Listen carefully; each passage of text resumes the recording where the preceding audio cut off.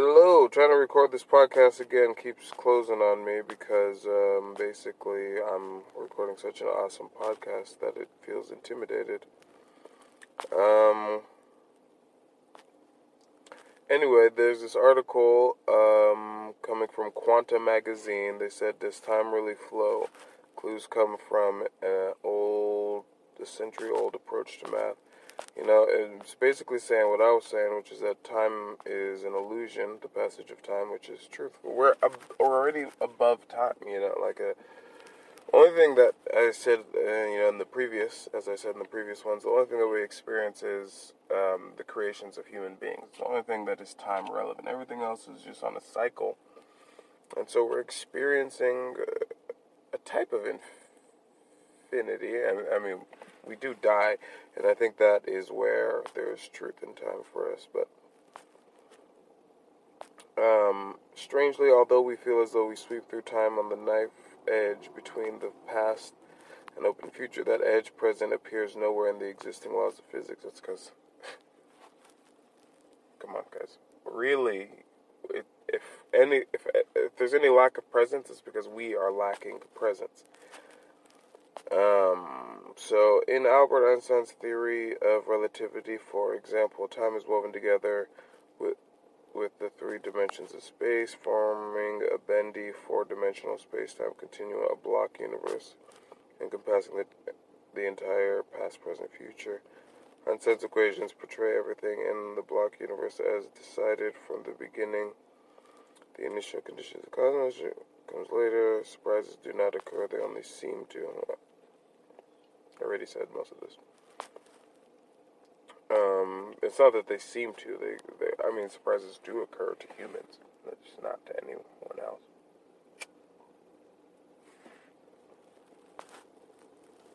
The timeless, predetermined view of reality, some blah, blah, blah, blah, blah, blah, blah. If someone is called on to reflect a bit more deeply about what block universe means, they start to question and waver on the implications. Okay, so it's philosophical. But I'm sure it gets into some of the science, and they realize probably in here what I was saying. I'm scrolling through it. A real number with infinite digits can't be physically relevant. Okay. That's interesting. Say the value of x is 0.4999, where further digits unfurl, and maybe the sequence of nines will continue forever. This fact, standard true, is less by finite.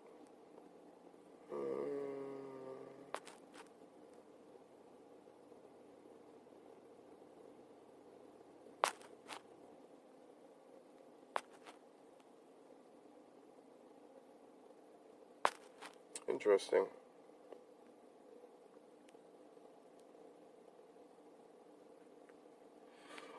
We cannot say that x is less than 1/2, nor we can say it equals 1/2. Well, you can definitely say it's less than 1/2. It's never going to. If you had a number that was 4.999, 3 nines, and you were trying to decide if that was less than 0.5, of course it's less than 0.5.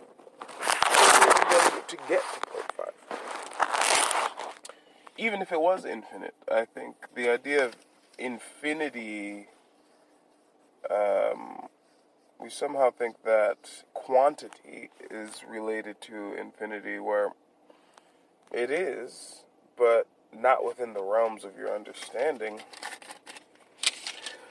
Let's think about the physical manifestation of an infinite decimal. Where does that gain relevance? In infinite, that's very fascinating. See, the only way in which, that's very fascinating, because you can have infinite decimals, right? What is the factual location of that on a graph, that infinite number? Where would it truly reside?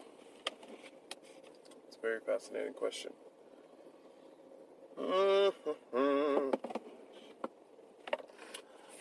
Let's discuss. So, initially I was going to say that perhaps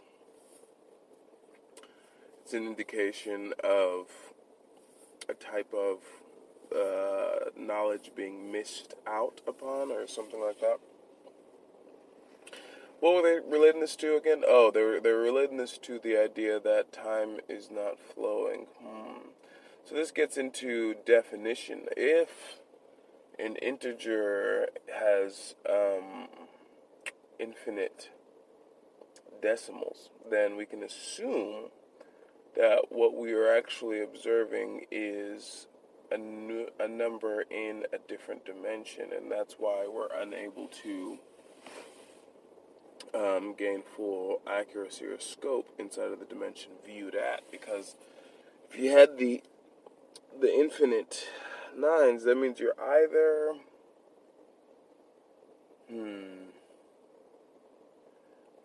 my brain's going two places: either aspirational subdimension or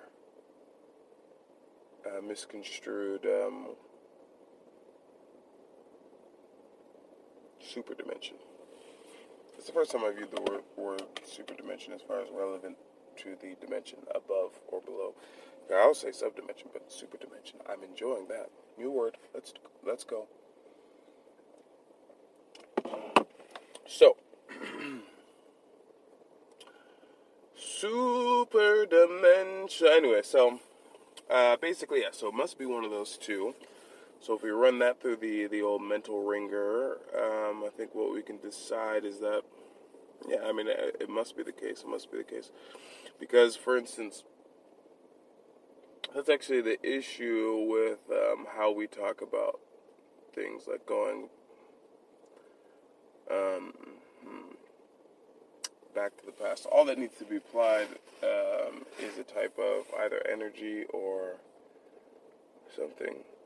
It's fascinating. So anyway, that's my conclusion on it. That we're looking at one of those two.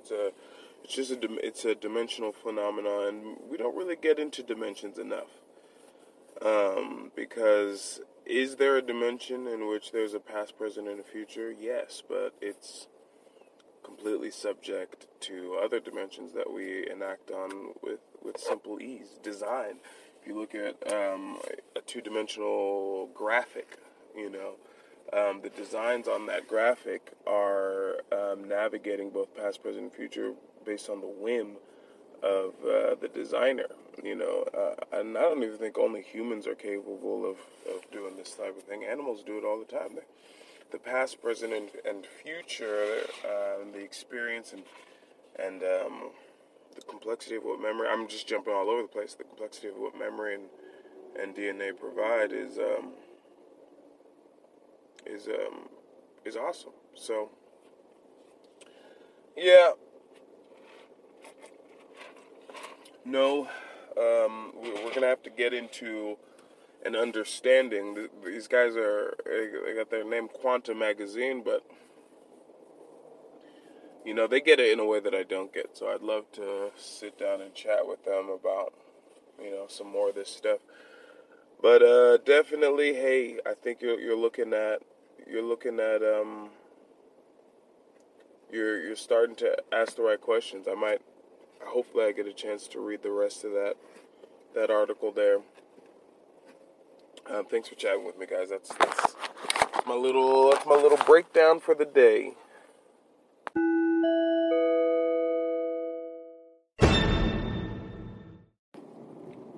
What's up, you guys? Welcome back for part 2. I should start telling you at the end of part 1 that it's going to be a part 2, but I also don't know that I'm going to make a part 2 until I remember that I do want to make a part 2, because I want to be able to have the mid-roll, the little section in the middle where it's a break. That's how the professionals do it. Anyway, so for the second part, we're going to be talking about another article I read where they were having some sort of conflict with, let me go to the title of it so I can just, symmetries. And the title of the article is Symmetries and Quantum Error Correction. And then they also go into some talk about quantum gravity. I love that, how that sounds, quantum gravity. And then what else did they talk about? So very fascinating stuff, Well, let's start with the idea that they call computers, like the base of code, and computer engineering is, these logic and logic boards, and I took one logic class somewhere in my, it was a philosophy class though, which is fascinating. I didn't like it though. I didn't pay much attention. I didn't like it, but I paid enough attention. Okay. Anyway, but so I think that's why I think that's related and fascinating is because really when you get into the quantum, a lot of it is intuitive on the base of understanding how we make decisions, logic, what's going on in the brain. Because logic can be extremely complex. Usually it's not, though. It's really not that complex. We like to think it is because the motivations and the values are not spread on the same type of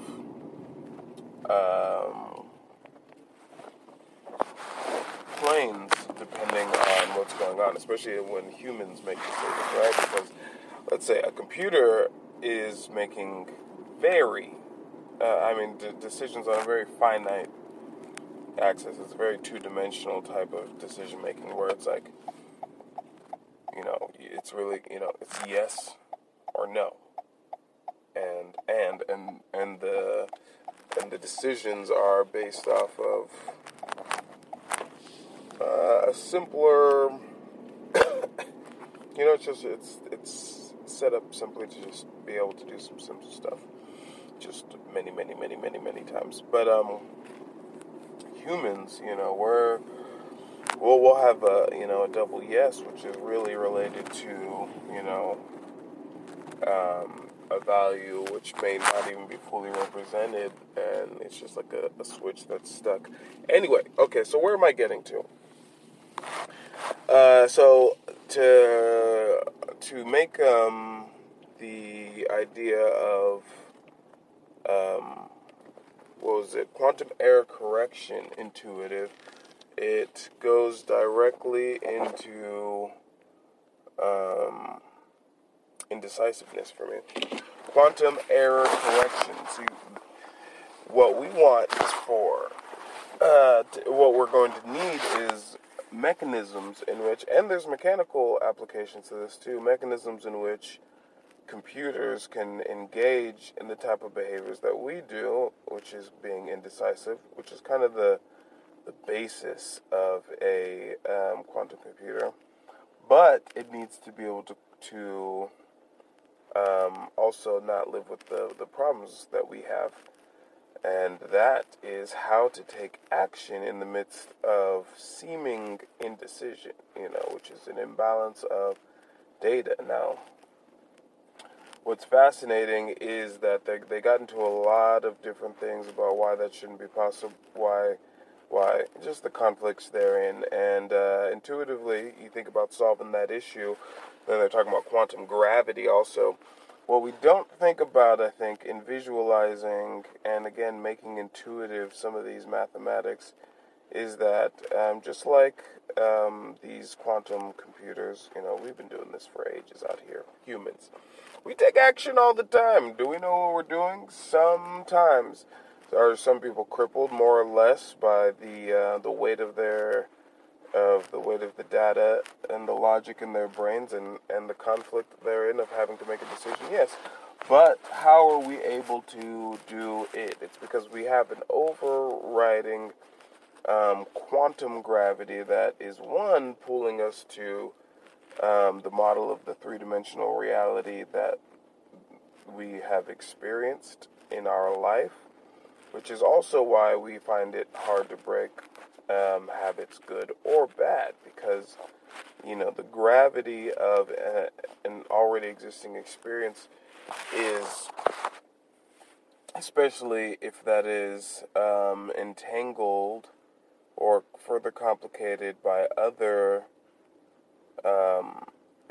traumatic values, which again are just quantum gravities, traumatic moments, then to varying degrees, but overwhelmingly, we act fairly decently as humans because our experience is of being fairly decent. We have experience of eating, so there's a lot of gravity there along the lines of understanding how to keep ourselves alive and just very many basic things. Even if you're suffering from all types of clinical even or just situational traumas, most of the basic stuff you're not doesn't really get affected by that stuff. But depending on to the degree that they allow you to function in society, which is really just about eating and sleeping. If you eat and sleep when you're supposed to, people will give you a pass on about 80% of everything else. If you don't even eat and sleep when you're supposed to, then anyway, I was gonna say maybe you start getting crazy or something like that, but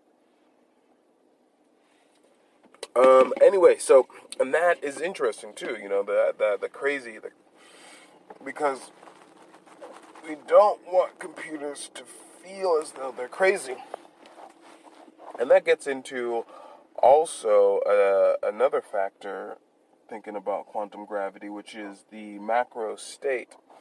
So there is, we call it sort of intuition, but with all the gravities, the experiential, and then those hardwired via DNA, into certain aspects of what we're doing, and then our own disciplines. We also then whatever situational, current, present things that are going on right now, and you can think about that in present three-dimensional ways, and then your present higher dimensional, super-dimensional ways. Those all have an effect in creating an overall state, which your body, your brain is more than able to intuit, and it determines mannerisms, actions, and a lot of other things. And to become aligned allows for action. You want to be taking action, which is why most of us deviate only barely. And certain things like protests even can really throw a hinge in the way that we're thinking about the world. But again, we don't want either humans to think about themselves or other systems that have conflicting. We don't ever want those systems to think about themselves as crazy. They need a metric for being able to look at just about any state and be able to determine the rationale of the macro and really judge it against, instead of a program, you could almost say that quantum computers need disciplines. And this is me musing on the topic, and I hope it's been fun for you. I don't want to go too much into it because, it's just like one little article that I read and creating a few thought experiments off of that and then sharing that with you. So, thank you for listening to me as I talk about these awesome sciences and stuff that I'm reading in articles. And I hope that you will continue yourself to have a blessed day. And talk to you soon. This is Kinyo HQ.